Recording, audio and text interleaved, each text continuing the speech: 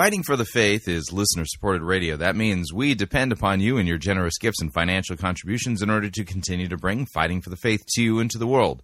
If you don't already support us, you can do so by visiting our website, fightingforthefaith.com.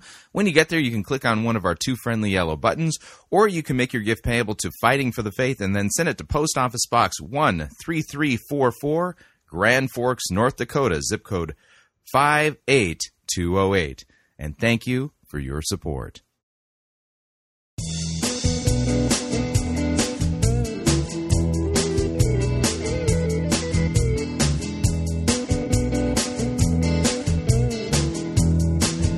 It's time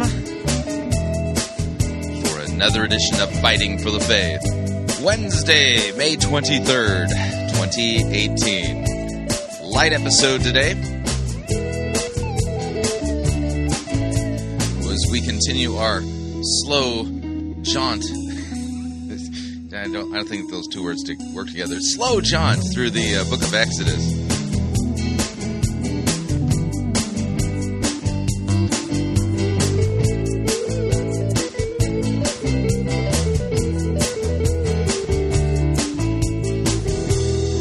Thank you for tuning in. You're listening to Fighting for the Faith. My name is Chris Rosebrough. I am your servant in Jesus Christ, and this is the program that dishes up a daily dose of biblical discernment, the goal of which help you to think biblically, help you to think critically, and help you to slow down, stop, open up your Bible, and compare what people are saying in the name of God to the Word of God. No shortage of crazy things being said out there.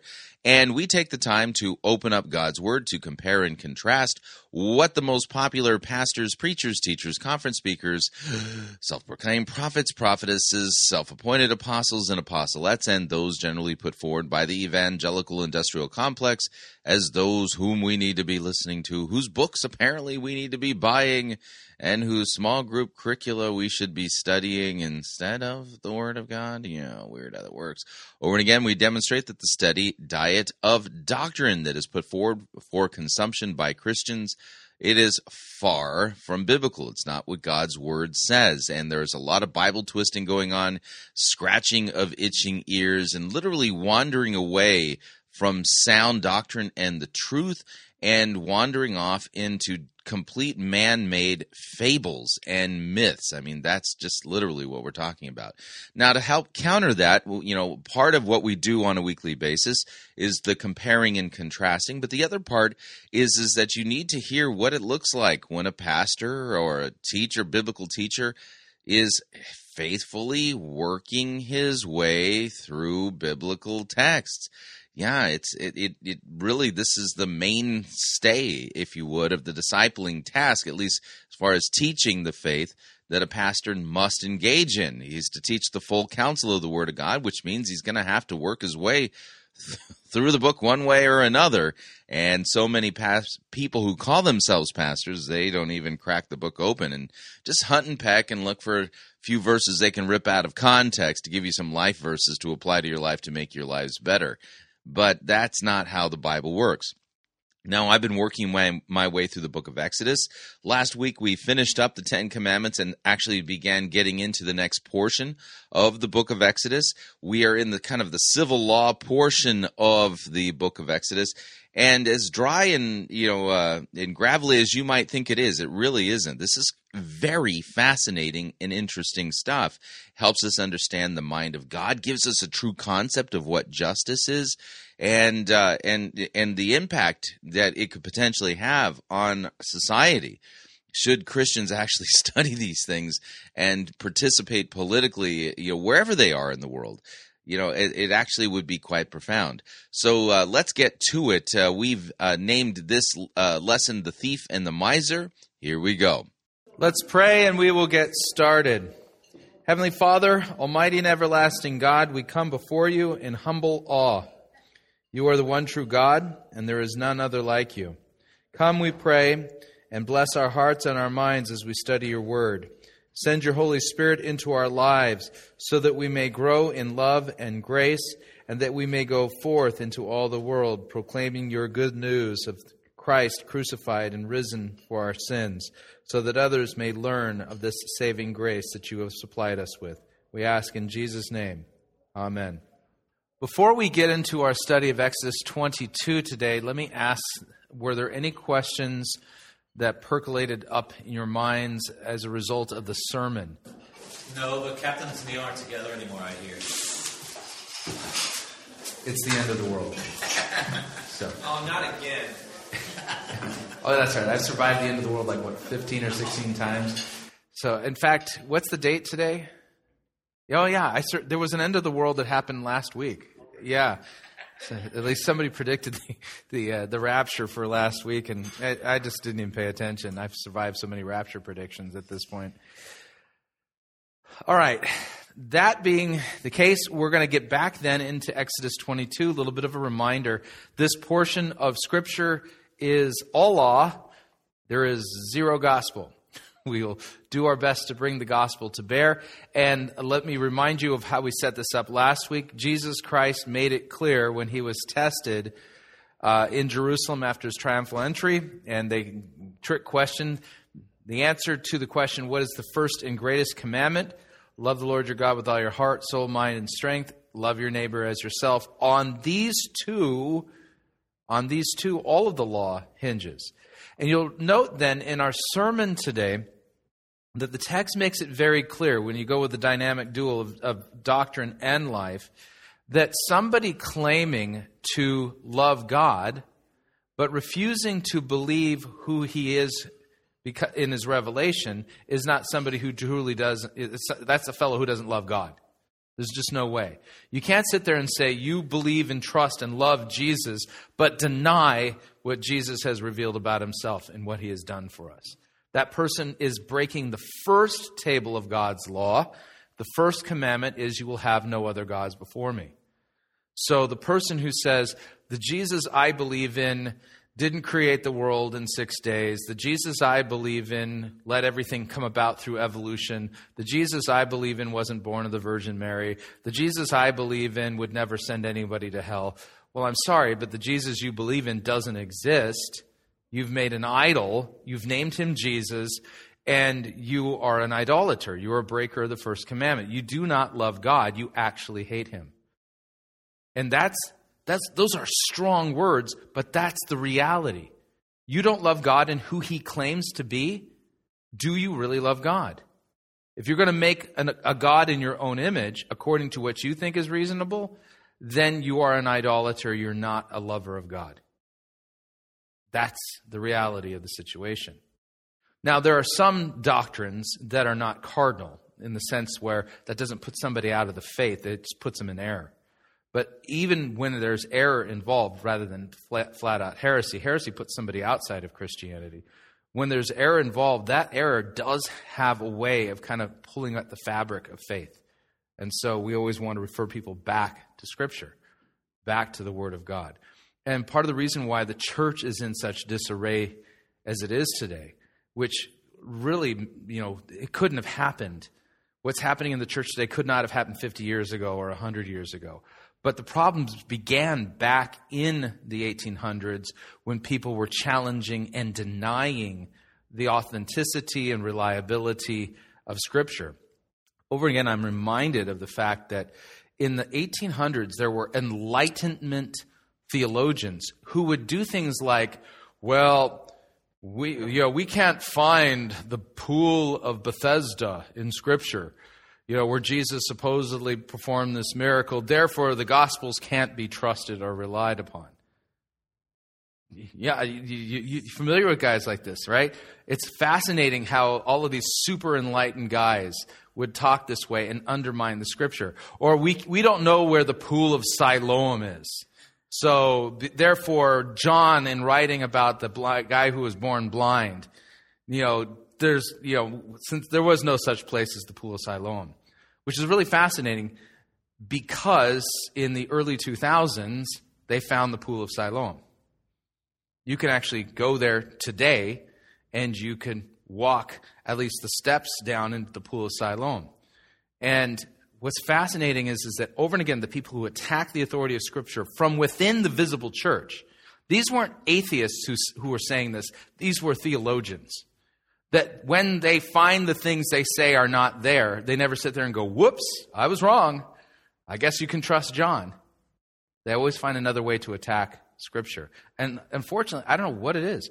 Why does the Christian church tolerate seminary professors and pastors who attack and deny the Word of God? It doesn't make any sense. Why is it that they operate with impunity, and yet the person who confesses what Scripture says the same thing as Scripture? That guy often finds himself in hot water quick. We're a weird world that we live in. Now, all of that. So as we look at the law, we're going to note a few things about what real justice is. And this stands in stark contrast to what today people are calling social justice, which really isn't justice. It's something different. True justice is based upon what God's law reveals in His precepts. And then we're gonna get into this in the first part of it, is that many people have this weird mistaken belief that somehow the Old Testament laws really hard, and now that we're in the New Testament, things are a lot easier.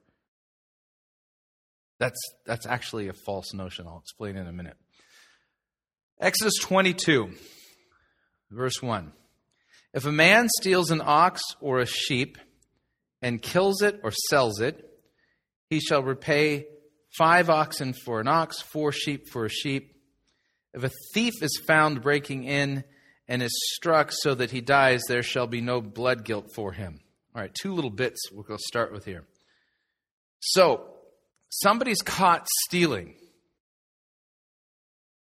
Whatever they steal, they have to basically restore it plus some.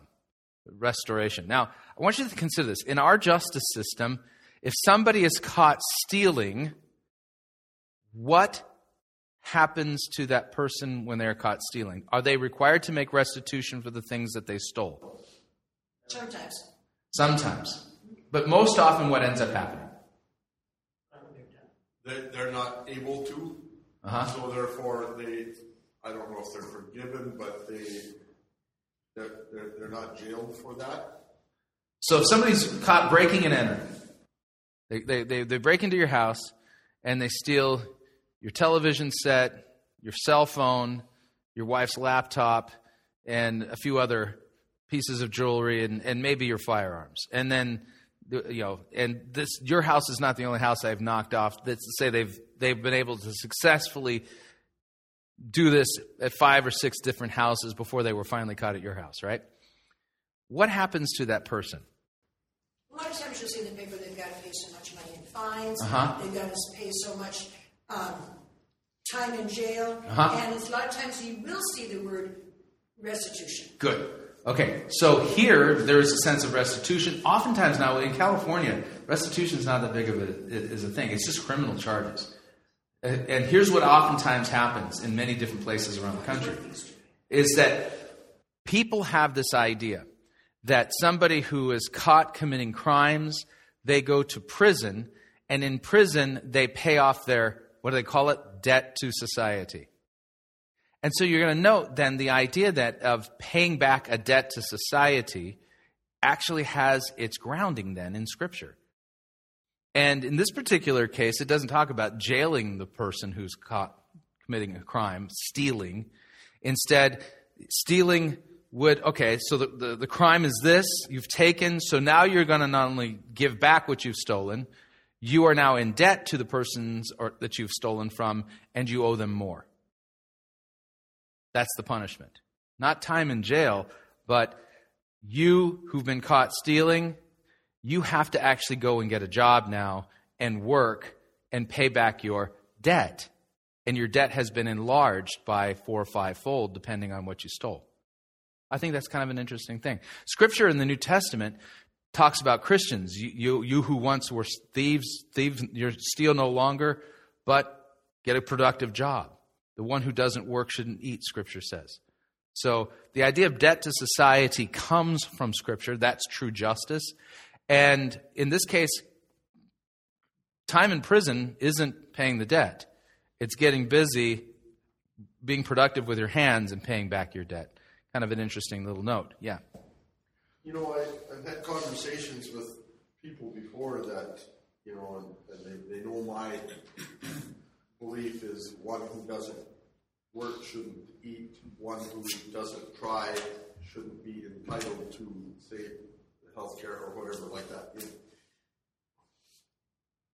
I, in turn, then tell them that I don't want my taxes to go higher to pay for everybody so everybody has some. I do my part through charity, okay? And they said, well, that's not enough. And I said, how do you know? Try it sometime. And then that usually ends the conversation. They slam the door in my face and go, and that I'm being cruel and hard, and then they defriend me on Facebook, and that hurt my feelings. It's been known to happen. You know what I mean? Yeah. What I'm asking you is there a better way to approach them on that? You know, some people want to have it paid through, that it's mandatory for everybody to pay for the person who can't. I see that as enabling people who can, but won't. Yeah, you bring up a good question.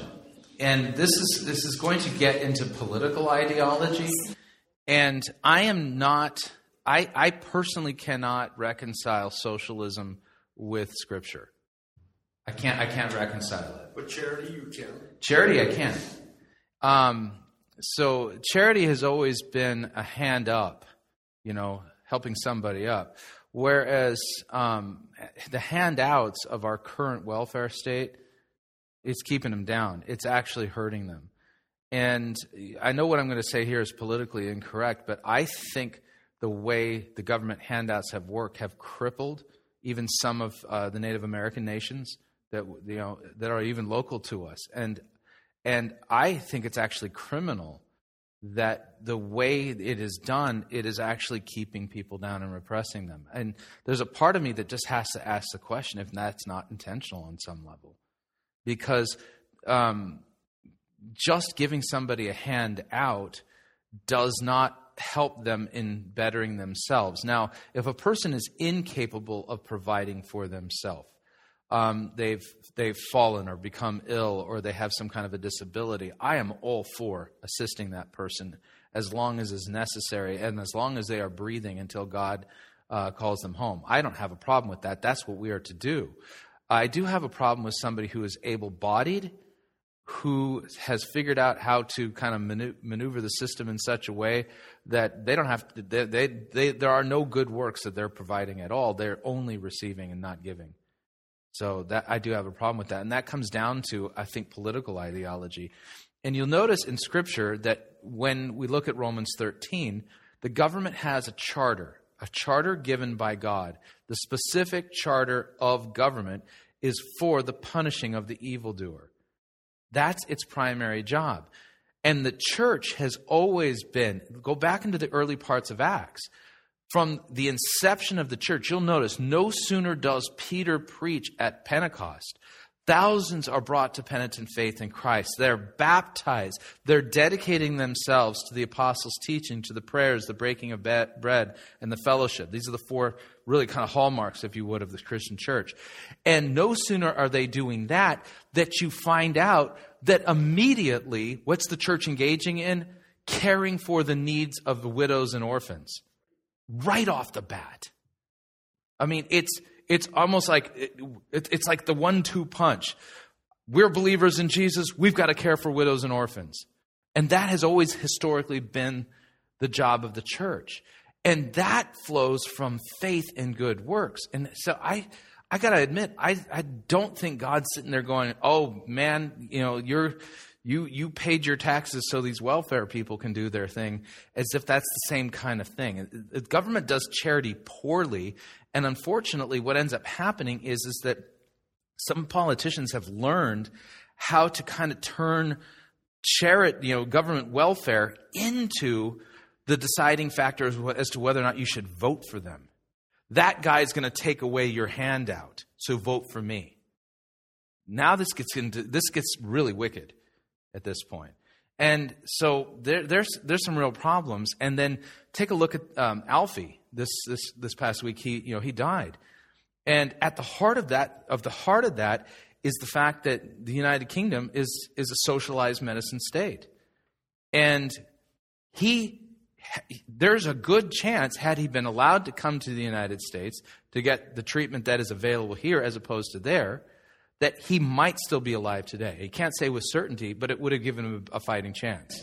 Italy made him an Italian citizen to get him to Italy for treatment, and the British government said no. Yeah. But that, and see, in socialized medicine, here's the thing. When everything becomes free for everybody, it's not. Then what happens is that a limited resource now is supposedly equally accessible to everybody, but all that really ends up doing is making it so that healthcare becomes rationed. It's not an unlimited resource. And so, and all of the ideology that's driving this, I'll be blunt, is based in Marxist ideology. And Marxism cannot be reconciled with Scripture. It is a government-sanctioned form of theft. It's extortion. Yeah. It really ultimately is. It's a breaking of the commandment, thou shalt not steal, now being done by governments. I have no problem with the government taxing me for the raising of a military, for paying judges, paying police officers, even paying politicians, and their job is to punish the evildoer. That's what we do best, and protecting us. But now you've got this whole system that is set up, and it's a weird system where you somehow are declared to be evil because you're saying, wait a second, why is that person being permitted to take and take and take when that person is able to actually work and they're not? It creates people who are politically dependent on others who are not actually contributing to society. They're taking away from it. And that is an abuse. Not everybody who is on welfare does this. We've got to make that clear. But there are a lot of people. There's enough that it's a noticeable problem. And now the difference becomes political ideology. So, coming back to justice for a thief. Justice for a thief is not jail time. Justice for a thief is, we're going to put you to work. And you're going to pay back what you've stolen from everybody and then some. Not just restore what you've stolen, but 4 or 5-fold depending. Fascinating. Now, another thing to note here, that the use of deadly force when somebody is stealing your stuff is actually talked about in verse 2 here. Now, there's a difference between North Dakota and like a state like Texas. In North Dakota, if I were to go home this afternoon and somebody had pulled a white van into my driveway and I saw them walking out with my television and a computer or whatever, right? I could not use deadly force to stop them. Couldn't. The only time I could use deadly force is if they brandish a weapon or did something that showed that they posed a physical bodily threat to me, which is weird. So, like when you get your concealed carry license in North Dakota, they make a big deal about this. So, if you wake up in the middle of the night and you hear that crash downstairs and there's somebody stealing your stuff, if they're not threatening you, you can't do anything to them. No, even if they're in their house, you cannot do anything unless they are doing something to physically threaten you. Now, other states, I think they call it the stand and deliver concept.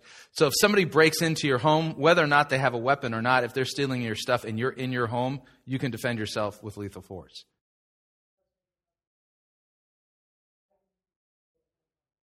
Only in Minnesota. Yeah, okay. So that's some practical advice, Janet.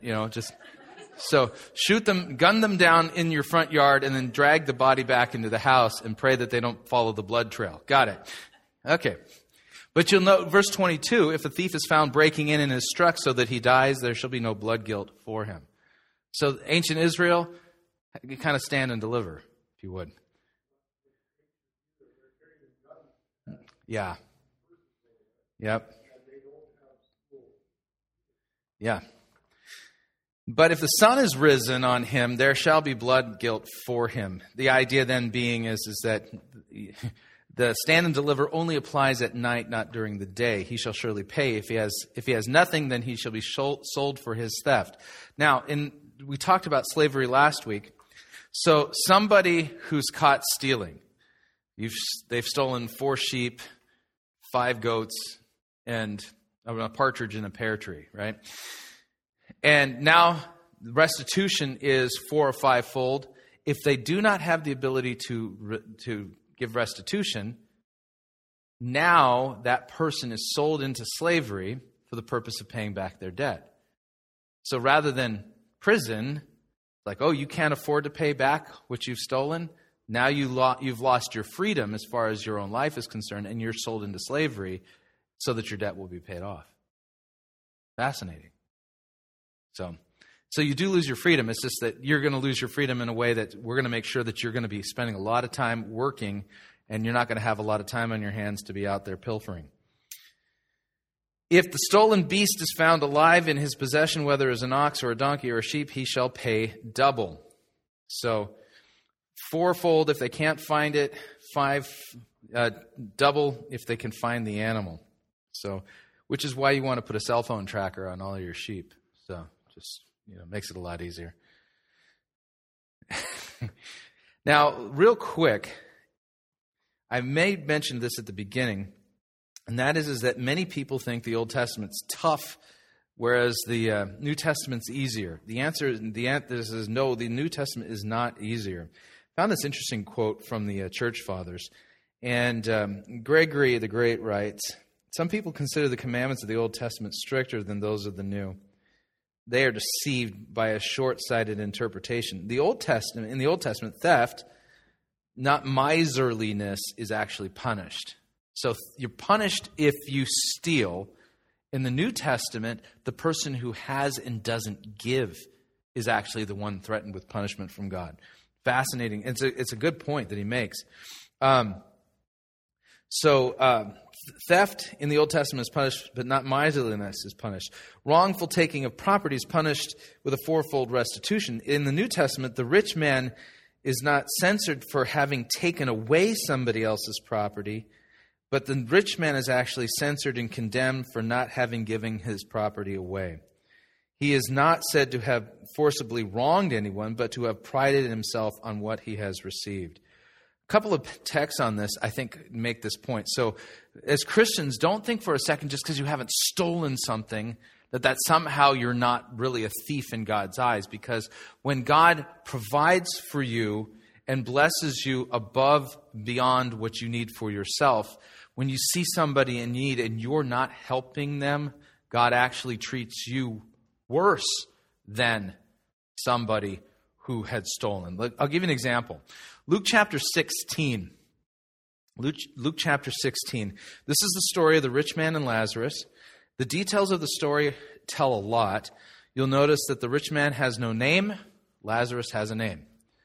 I've said it before, I'll say it again. This speaks to the fact that over and again, when somebody is saved in Scripture, one of the metaphors, a way it's described is, their name is written in the Lamb's book of life.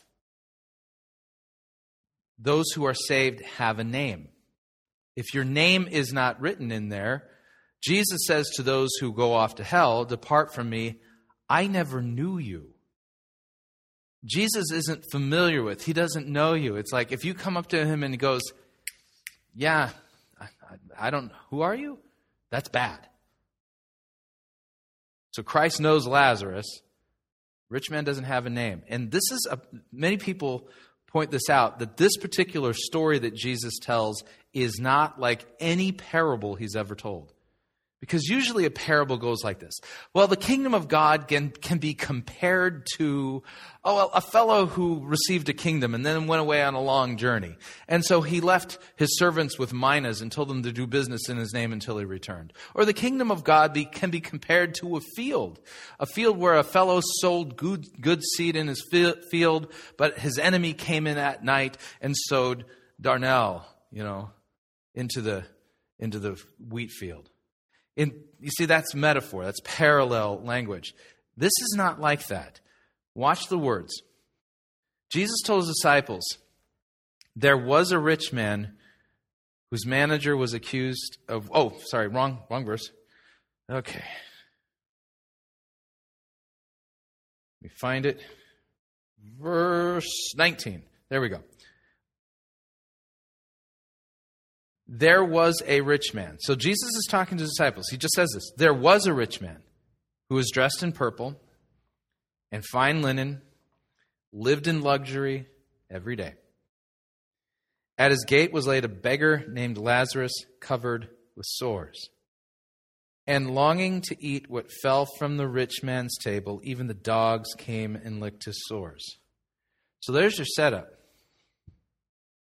Fascinating setup. Let me change translations real quick here. So you got a rich guy. Here, deposited at the edge of his property day after day, is a poor fellow by the name of Lazarus. And what's the expectation? What's the expectation? The expectation is that God expected him to love his neighbor as himself, which would have required the rich man to care for the needs of this neighbor of his, who was literally right on his doorstep.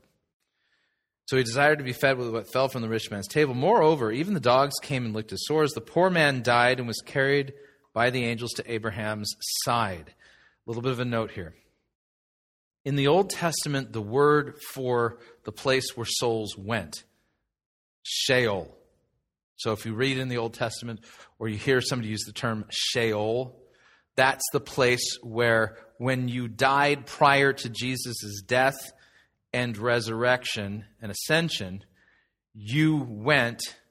everybody went to Sheol. Sheol, we learn from this passage, was divided up into two compartments.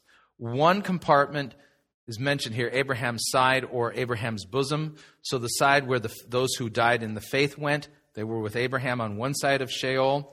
The other side of Sheol, there was a chasm between this, the one side and this other side. The other side is described in very graphic detail as a place of torment, of fire, and anguish. And this is where the unbelievers went. Now, important to note this, is that we learn from the New Testament because when Christ ascended, he led captives in his train. The idea then being, when we confess, I believe in Jesus Christ, and that he descended into hell, and the third day he rose again from the grave. Hell is a little bit of a confusing term. It would be better as Hades, or maybe even Sheol would be a better way to say it, because that's really what it's referring to. So when Jesus dies, where does Jesus go? He goes to Sheol. And we learn from the epistles that when he goes there, it's to proclaim his victory.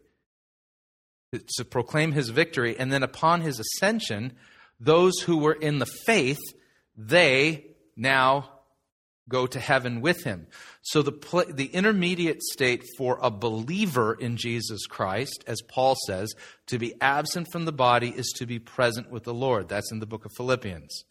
To die outside of the faith, not trusting in Christ, your soul goes to be where this rich man is. Sheol. This is kind of a holding tank. And then when Jesus returns in glory to judge the living and the dead, day of judgment occurs. Those who persisted in sin and unbelief, they spend eternity in the lake of fire with the devil and his angels. And we are resurrected from the grave, and we spend eternity on a new earth. We're human beings forever and ever and ever. And Jerusalem being the capital of the whole planet, with King Jesus ruling over all. That's kind of the big picture. All right, we're going to pause right there, pay some bills. If you'd like to email me regarding anything you've heard on this edition or any previous editions of Fighting for the Faith, you can do so. My email address is talkback@fightingforthefaith.com, or you can subscribe on Facebook, facebook.com/Pirate Christian. Follow me on Twitter, my name there, @Pirate Christian. When we come back, the balance of today's lesson from Exodus on the thief and the miser. Stay tuned. We will be right back.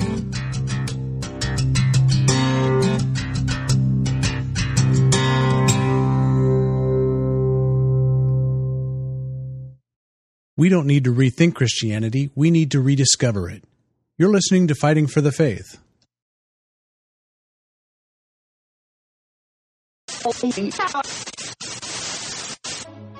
You're listening to Pirate Christian Radio. We'll be taking your false doctrine now.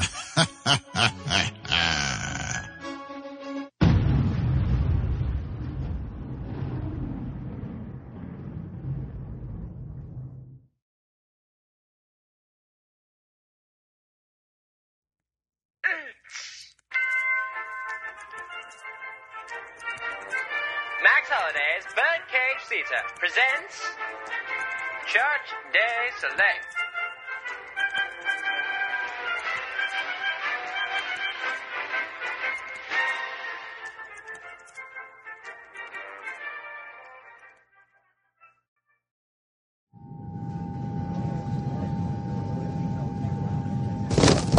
I do wish these planes would give us passengers more legroom. Ooh. Hey, let me help you with your luggage. Oh, thank you so much. Oh, what in the world do you have in these bags? Bricks. Bricks? I'm a door-to-door brick salesperson. I'm not even going to ask. Ladies and gentlemen, the captain has turned on the fasten seatbelt sign. If you have not already done so, please stow your carry-on luggage underneath the seat in front of you or in an overhead bin. Please take your seat and fasten your seatbelts, and make sure that your seat back and tray tables are in their full upright and locked positions. Thank you. Thank you, Brittany. In case y'all don't know me, I'm Mark Driscoll, and I'm going to be your pilot for today. Oh, dear. He looks more like a terrorist, if you ask me. If any of you passengers feel at any time that you could pilot this plane better than me, then you'll be swiftly thrown under the bus. I mean plane.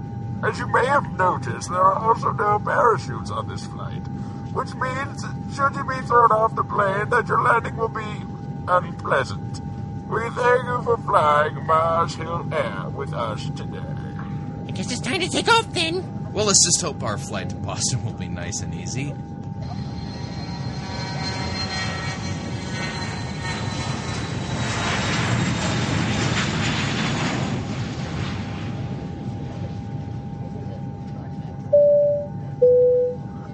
Due to a direct revelation that I just had from God, we are no longer heading to Boston. Rather, we are now heading to New Jersey. But my ticket says Boston! As I've said before, please trust your pilot or you'll be forcibly removed from the plane. Who on earth would want to go to New Jersey anyway? That's it. Guards, please escort this man to the back of the plane for violent ejection. Hey! I have my rights! You can't do this to people! Oh, but I can.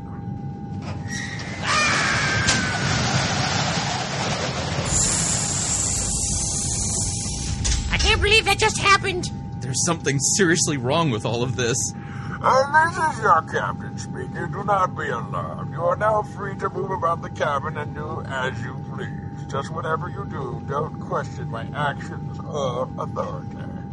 So you're a brick salesperson, huh? Yep. But why on earth would you want to talk about something like that at a time like... Oh. Yeah. I'm thinking it's time that Mr. High and Mighty got relieved of his duties. It is now time for you all to buckle your seatbelts and hold on tight because we're about to start doing barrel rolls. He's going to do what?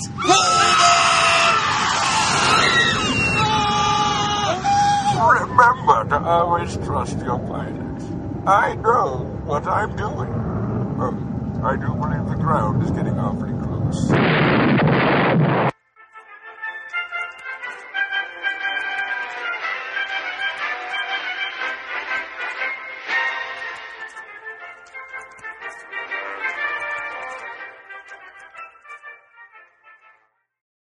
Hi, Chris Rosebrough here to talk about our longtime featured advertiser, Cheapo Air. Doesn't matter if you're traveling for business reasons or for pleasure. Doesn't matter if you're traveling within the United States or abroad. Cheapo Air is the place for you to save literally hundreds of dollars on your airfare, hotel rooms, and rental cars. Visit our website, fightingforthefaith.com. On the side of our website, you'll see our ad banners. Look at the ad banner for Cheapo Air and look on it. There's a promo code. Write the promo code down. Click on the ad banner and then book your travel at the Cheapo Air website, and you'll have the opportunity to enter that promo code for additional savings. Again, fightingforthefaith.com. Write down the promo code, click on the ad banner, and save money on your airfare, hotel rooms, and rental cars today.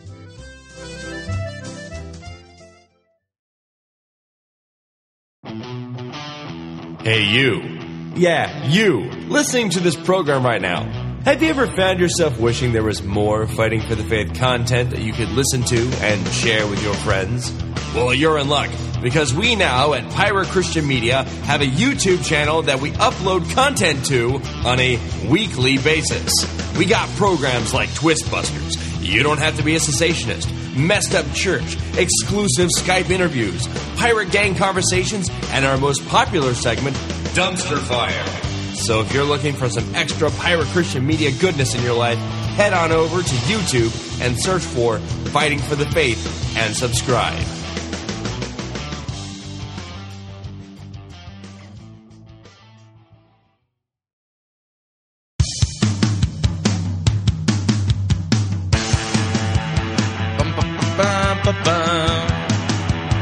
Na na na na na na.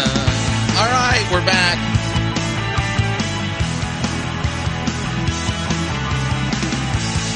Warning, listening to Fighting for the Faith could cause you to become supremely dissatisfied with your church, especially if your pastor never really teaches God's word with any depth like he should be. Just a reminder, Fighting for the Faith is listener-supported radio. That means we depend upon you and your generous gifts and financial contributions in order to continue to bring Fighting for the Faith to you into the world, and you can partner with us. It is a partnership. Visit our website, fightingforthefaith.com. When you get there, you'll see our three friendly yellow buttons. One says donate, the other says join our crew, the other says become a patron. When you join our crew, you are signing up to automatically contribute an amount that you choose. There are 4 ranks in our crew. Lowest rank is Powder Monkey at $9.95 a month. After that, Gunner's Mate at $24.95 a month. From there, Master Gunner at $49.95 a month, and then Quartermaster $99.95 a month. Joining our crew is a great way to support us. If you would like to make a one-time contribution, click on the donate button. If you'd like to become a patron on Patreon, click the become a patron button. And of course, if you'd like to support us the traditional way, you can make your gift payable to Fighting for the Faith and then send it to Post Office Box 13344, Grand Forks, North Dakota, zip code 58208. And let me thank you for your support. We truly cannot do what we are doing here without it. All right, here is the balance of today's lesson, The Thief and the Miser. Here we go. So here we see an intermediate state thing going on, which, by the way, this story then shoots down the idea of what people call soul sleep. There is a group of people like Jehovah's Witnesses, and I think the Seventh-day Adventists talk in this way, is they believe because Jesus uses the metaphor for sleep, for instance, Lazarus, when he dies, he's fallen asleep, that they take what Jesus is speaking metaphorically and they kind of woodenly and arcanely just translate it literally to mean, well, that means that when you die, you sleep. Death is a tearing apart of body and soul, and there's an intermediate state. So here, this text actually rules out the idea of soul sleep, because here we see people who are departed who are conversing and having conversations and having experiences. Remember the Mount of Transfiguration. Who shows up? Moses and Elijah. How'd that happen if they were sleeping? So the idea is that the Jehovah's Witnesses and the Seventh-day Adventists are in error when they teach this concept of soul sleep. You have to take what Scripture says in its entirety and take a look in context. When it talks about those who have departed as fallen asleep, that's a kind way of talking for Christians for this very reason. Jesus says, though you die, yet shall you live, and those of you who believe in me, they will not experience death. So for us, dying as Christians is akin to and likened to falling asleep, as opposed to somebody who dies outside of the faith. They not only taste death, they experience it in all of its bitterness, and they have the agonies of hell to look forward to for eternity. Totally different thing. So for us, we have nothing to fear. When we die, or when somebody we know dies, we do not mourn like the world mourns, as if we don't have hope. And so over and again, Jesus is assuring us what we experience in death is not what the unbeliever experiences. That's why he likens it to sleep. But again, as Paul says, to be absent from the body is to be present with Christ. Here we have Abraham having conversations with somebody else. And again, Moses and Elijah and other things. So you take the full counsel of Scripture, there is an intermediate state. That's the idea. A little bit of a side note, but I think it helps.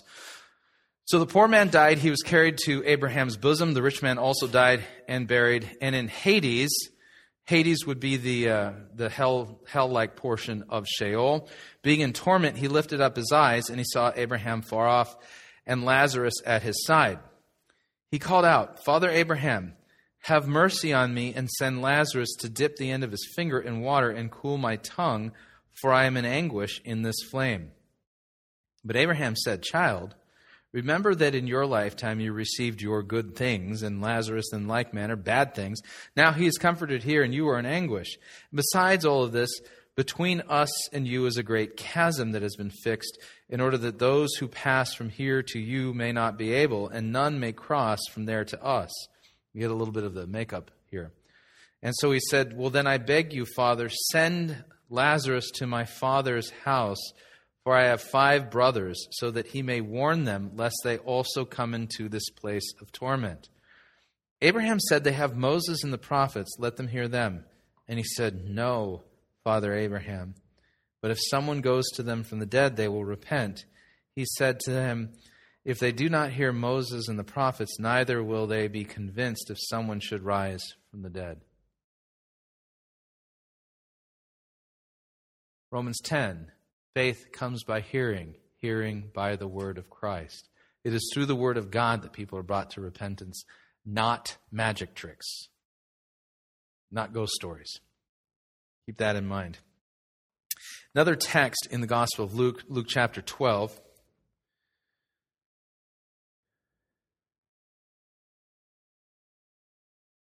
Verse 13, someone in the crowd said to Jesus, "Teacher, tell my brother to divide the inheritance with me."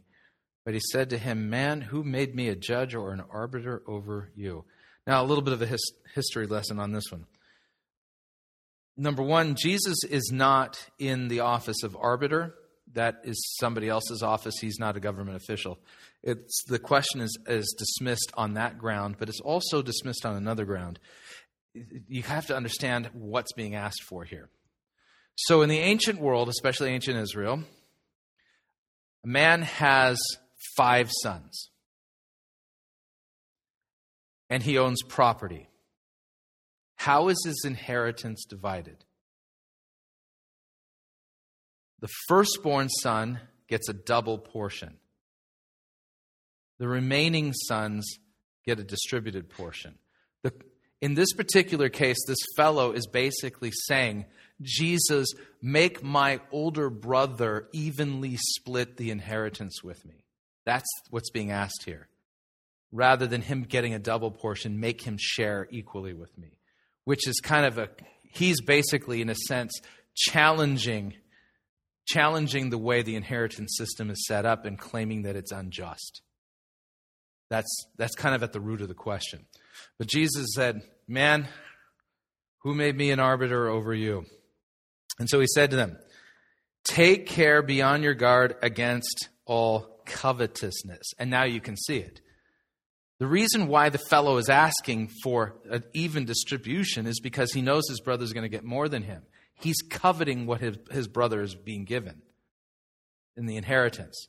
And so Jesus is going right after that and attacking covetousness itself for the sin that it is.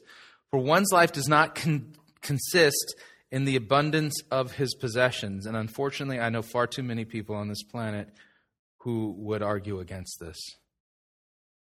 And then Jesus told them a parable. And listen carefully to this one. The land of a rich man produced plentifully. And he thought to himself, "What shall I do?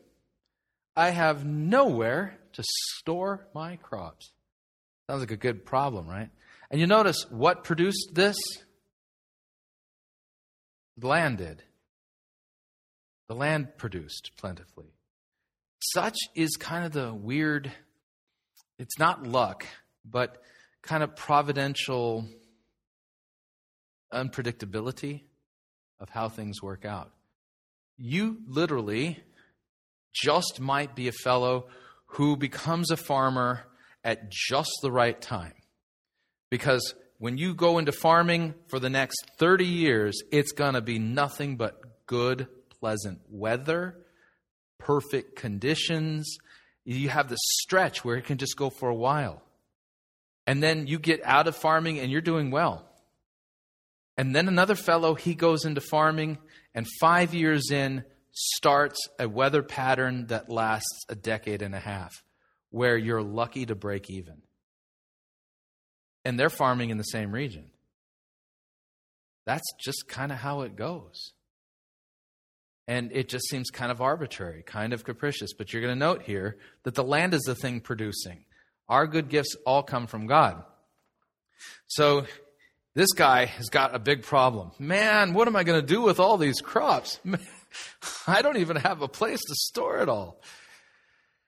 So he said, I'll do this. I'll tear down my barns and I'll build larger ones.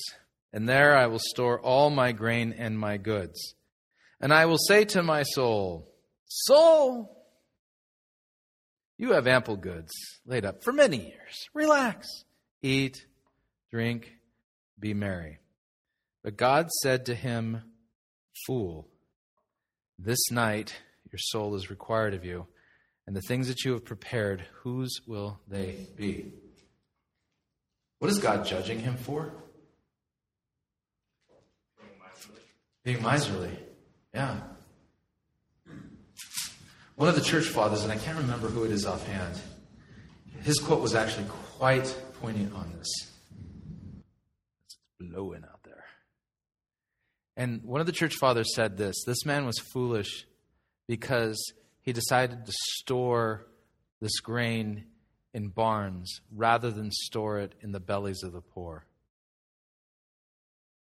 And now it kind of makes sense.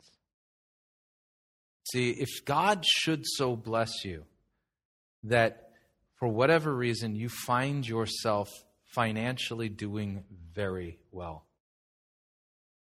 as a Christian, you are explicitly told that that wealth is not for you, it is for others. And that's the idea. God doesn't condemn just the thief. The God condemns the miserly. So this night your soul is required of you. So is the one who lays up treasure for himself and is not rich towards God.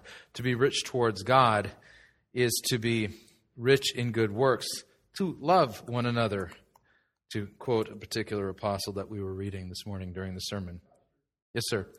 I was going to say, it reminds me of a story I heard where this guy went to his pastor and told the pastor, I won't be able to give anymore because I got a big promotion at work, so I'm going to buy a big house, and it's really expensive. Yeah. So I won't be able to do it anymore. Well, the pastor had a good response. He said, well, let's pray to God that he'll return you to your previous salary so you can afford to We'll pray to God that you get demoted. Yeah. Let me read from 1 Timothy chapter 6, pastoral epistle. And note here in this text, we see the same things. Remember our context of the dynamic dual, doctrine and life. 1 Timothy chapter 6, second half of verse 2 begins, teach and urge these things. If anyone teaches a different doctrine, does not agree with the sound words of our Lord Jesus Christ, and the teaching that accords with godliness. He's puffed up with conceit and understands nothing. Good way to say it is he's an ignoramus. That'd be a valid translation of that text. He has an unhealthy craving for controversy, for quarrels about words which produce envy, dissension, slander, evil suspicions, and constant friction among people who are depraved in mind and deprived of the truth, imagining that godliness is a means of gain. And there you begin to see the emphasis coming out. But godliness with contentment is great gain. We brought nothing into the world. We cannot take anything out of it. If we have food and clothing, with these we will be content.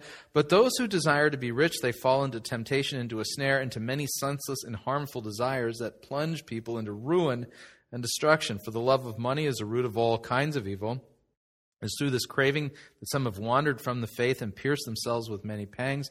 But as for you, O man, flee these things, pursue righteousness, godliness, faith, love, steadfastness, gentleness, fight the good fight of faith, take hold of the eternal life to which you were called, about which you made the good confession in the presence of many witnesses.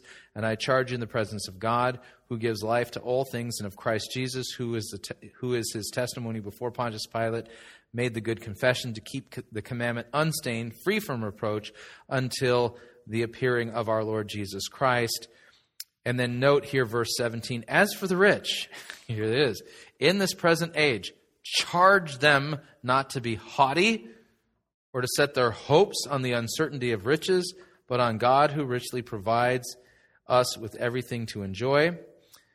They are to do good, to be rich in good works, to be generous and ready to share, thus storing up treasure for themselves as a good foundation for the future, so that they may take hold of that which is truly life. The person who stores up riches for himself in this life doesn't understand what life really is. The person who understands that should the Lord bless them, and sometimes it seems kind of arbitrary how those blessings come, should the Lord bless them, that the purpose then of their having those riches and those blessings is for them to be generous with others. And in so being generous with others, you're going to note, you're storing up for yourselves treasures in heaven, not here.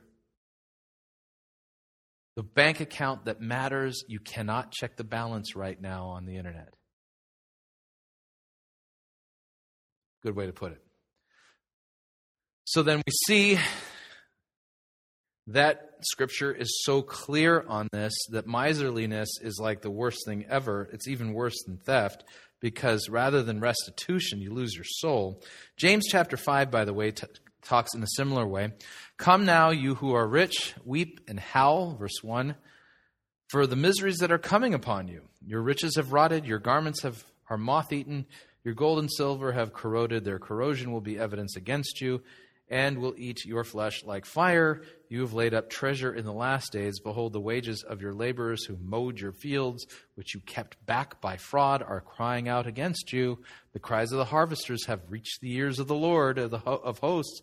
You have lived on the earth in luxury, and in self-indulgence you have fattened your hearts in a day of slaughter. You have condemned and murdered the righteous person, and he does not resist you. I think we get the point. So then coming back to the law in Exodus 22, talk about proper management of your animals. If a man causes a field or a vineyard to be grazed over, whoops, the sheep got out and they ate all of your field. Or lets his beast loose and it feeds in another man's field, he shall make restitution from the best of his own field and in his own vineyard. If a fire breaks out and catches in thorns, so that the stacked grain or the standing grain of the field is consumed, he who started the fire shall make full restitution. So you'll note arson was even a problem back then. It's a problem today. When we lived in California, it seemed like every October, there is this naturally occurring thing that happens in the fall in Southern California. They're called the Santa Ana winds. And the Santa Ana winds, a high pressure system will come in over the central coast of Southern California, and the way the winds blow, it takes the hot air from the Mojave Desert and blows it right into Southern California. The sky is as clean as a whistle, but temperatures will skyrocket to like 110. And it's as dry as a bone, and the winds are blowing like they are right now. You know, imagine that wind being 110 degrees. That would be a Santa Ana wind. And when those come, every single year, there would be somebody who would be lighting fires, and in different places. So the foothill areas and parts of Southern California always go up in flames, and so and we've seen those reports coming out of California for years, and over and again, it's arsonists who set these things. I remember years ago they caught one of the arsonists, and one of the arsonists who started one of these fires was a firefighter himself. And in a situation like that, the hundreds of millions of dollars of property damage, there's no way they can make restitution for something like that. So those are the types of fellows that will spend the rest of their life in prison. Fascinating, though, that restitution is expected in that situation. If a man gives to his neighbor money or goods to keep safe, and it's stolen from the man's house, then if the thief is found, he shall pay double. So if you're going to lend me lend me a piece of lend me one of your tractors, or I wouldn't know where to put a combine in my yard, but you decided, you're going to lend me a power tool or something like that, a saw or whatever, and my house is broken into. You're going to note how this kind of plays out, is that there is a presumed innocence and there's a possibility of guilt. So it might just be that you loaned something to somebody and they say, oh, it got stolen, and they're not telling the truth, or it really did get stolen. So watch the way this law kind of plays out. So if the thief is found, the thief pays double. If the thief is not found, the owner of the house shall come near to God to show whether or not he has put his hand to his neighbor's property. Now, this, by the way, these types of laws in the Old Testament form the basis for what became known in the medieval period as trial by ordeal. Have you heard of trial by ordeal? Okay. So the way trial by ordeal works, if you've seen Monty Python's The Holy Grail, there's a woman who's put on trial for being a witch. And the logic is that if she weighs the same as a duck. If she weighs the same as a duck and she floats.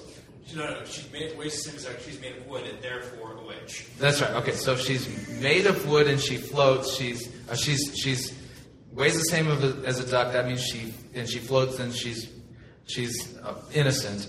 But if she weighs more than a duck and sinks, then she's guilty.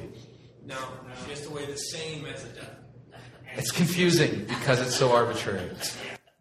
We should probably watch the scene. But, but that what Monty Python lampooned was an actual practice in the medieval period. It was called trial by ordeal. And the guilt of somebody for particular things was based upon literally ordeals, like throwing them into rivers, and if they drowned, they were guilty. It's just weird stuff like this. That the problem is trial by ordeal is not what's being taught here. Remember that the ancient Israelites had the presence of God. The name of God was caused to dwell in the tabernacle, and then eventually in the permanent residence in the temple in Jerusalem. And so to draw near to God is to draw near to the presence of God, the Holy of Holies. And in drawing near then to the presence of God, God had a way set up in the ancient theocracy of Israel that if somebody was saying, yeah, those sheep you loaned me, they just were stolen, and that person's not telling the truth, and drawing near to God, God would reveal whether or not that person was lying or telling the truth. This is not some kind of a system that should be brought then into our justice system. So if somebody's lying, bring them over to Kongsvinger, and the presence of the Lord here will determine whether that's the case. That's a misuse of that. So every breach of trust, whether it is for an ox or for a donkey or for a sheep, for a cloak or for any kind of lost thing of which one says, this is it, the case of both parties shall come before God. The one whom God condemns shall pay double to his neighbor. If a man gives to his neighbor a donkey or an ox or a sheep or any beast to keep safe, and it dies or is injured or is driven away without anyone seeing it, and here's your kind of thing. Nobody saw what happened. An oath by Yahweh shall be between them both to see whether or not he has put his hand to his neighbor's property. The owner shall accept the oath, and he shall not make restitution. But if it is stolen from him, he shall make restitution to its owner. If it is torn by beasts, let him bring it as evidence, and he shall not make restitution for what has been torn. So in this particular last part then of this commandment, or this part of the civil law, is that, so I'm watching your sheep for you, and a wolf jumps the fence and tears up a bunch of the sheep. I can present the torn up sheep and say, listen, this is not my fault. This is an act of God. This wolf came in and tore these things up. In that case, you're innocent, and you do not have to make restitution. If a man borrows anything of his neighbor and is injured or dies, the owner not being with it, he shall make full restitution. Because the anticipation was that he is supposed to be caring for these things. If the owner was with it, he shall not make restitution. If it was hired, it came for its hiring fee. If a man seduces a virgin, a little bit of a note here, you're going to note that the concept of what we call a shotgun wedding has a basis in Scripture. So if a man seduces a virgin, notice who the Scriptures are putting the blame on. Not the girl. Scriptures are blaming the guy. If a man seduces a virgin who is not betrothed and lies with her, he shall give the bride price for her and make her his wife. Guess what? You're going to treat her like she's your wife? Guess what? You are going to be marrying her, and you're going to be paying the bride price for her. If her father utterly refuses, the only exception is the dad says, no, there's no way you're going to marry that guy. If the father utterly refuses to give her to him, he shall pay money equal to the bride price for virgins. Either way, you're paying the bride price, and depending on the decision of the father of the virgin, you're either going to be a married fellow or you're not. But the one who is responsible is the guy. He's the one who's held responsible. I'm going to stop there because this next part requires me to do a lot of cross-reference work. So when we come back to this next week, we will take a look at Exodus 22 and talking about what Scripture reveals regarding what is sorcery and what isn't, and it was death penalty for the sorcerers. We'll talk about that next week. So what'd you think? Would love to get your feedback. If you'd like to email me regarding anything you've heard on this edition or any previous editions of Fighting for the Faith, you can do so. My email address is talkback@fightingforthefaith.com, or you can subscribe on Facebook, facebook.com/Pirate Christian. Follow me on Twitter. My name there @Pirate Christian. Till tomorrow, may God richly bless you in the grace and mercy won by Jesus Christ, his vicarious death on the cross for all of your sins. Amen.